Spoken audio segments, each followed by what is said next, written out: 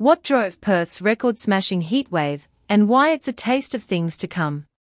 Perth smashed its previous heatwave records last week, after sweltering through 6 days in a row over 40, and 11 days over 40 this summer so far. On top of that, Perth has suffered widespread power outages and a bushfire in the city's north. While the heatwave was unprecedented and extreme, for climate scientists like myself, it's not surprising. Southwest Australia is considered a hotspot for climate change, as the long-term warming and drying trend is extremely pronounced. Over the last century, the average global temperature has risen by more than 1. This has seen the number of days over 40 more than double in Perth. To definitively state whether last week's heatwave is a direct result of climate change, we'd need to carry out a formal attribution study. But we do know from climate models that these sorts of extreme events will only become more frequent. What's driving this heatwave? Easterly winds travelling over the hot, dry desert bring very hot, dry weather conditions to Perth. These winds are brought about by anticyclones, or high-pressure systems, which are a prominent feature of Perth weather, and we see these almost every day in our weather charts. Their impact depends on where they are located and how they move.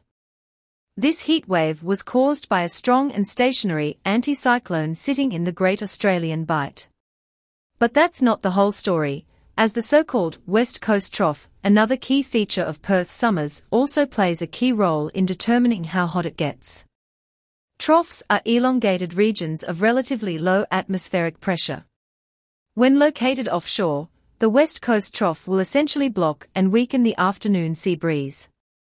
When it's stationary at the coast, it tends to bring warm northeasterly winds, which was the case during the heatwave.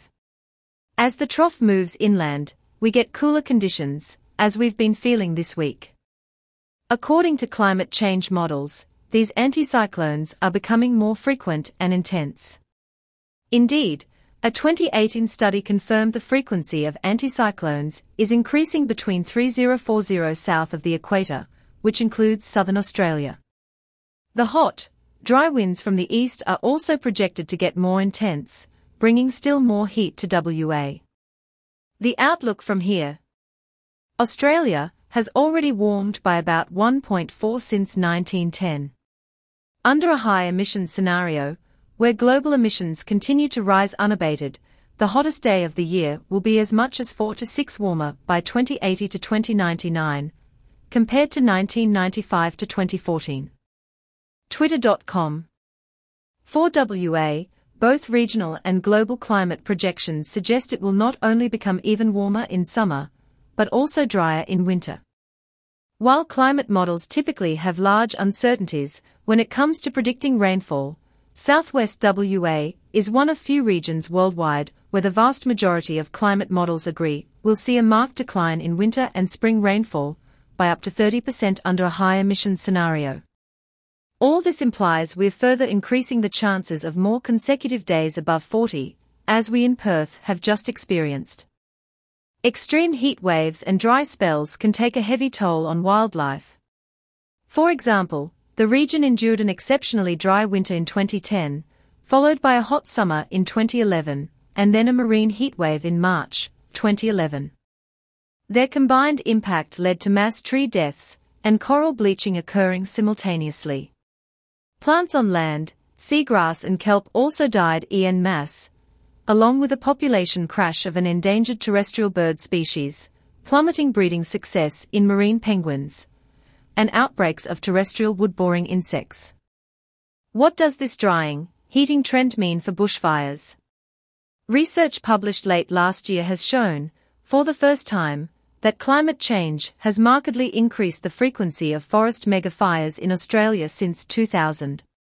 A forest megafire is a bushfire that burns over 1 million hectares, or 10,000 square kilometres. The study found that over the past 90 years, Australia has experienced 4 megafire years. 3 of these occurred after 2000. Given most of WA is prone to bushfires, further warming and drying not only exacerbates bushfire risk, but will also bring longer fire seasons. What can we do about this? The science could not be any clearer. We need to reach net zero emissions as soon as possible to avoid catastrophic climate change, otherwise extreme heat events, like we in Perth experienced, will simply become more normal. But there is hope, as our models show we can avoid the worst of these impacts under a low-emissions scenario, which could see global warming limited to 1.5 this century. This requires bold and urgent action now. Under the inevitability of future heat waves, Australia must urgently implement a national policy on housing and urban greening that takes into consideration more frequent and intense extremes so we can better manage the heat. And with a month of summer still left, finding ways to keep cool is crucial, such as improving home insulation and air conditioning, if affordable. Simple steps can go a long way, too, such as keeping blinds closed and shutting doors in rooms you're not using. This article was first published on The Conversation. Subscribe to the Australian Emergency Services magazine.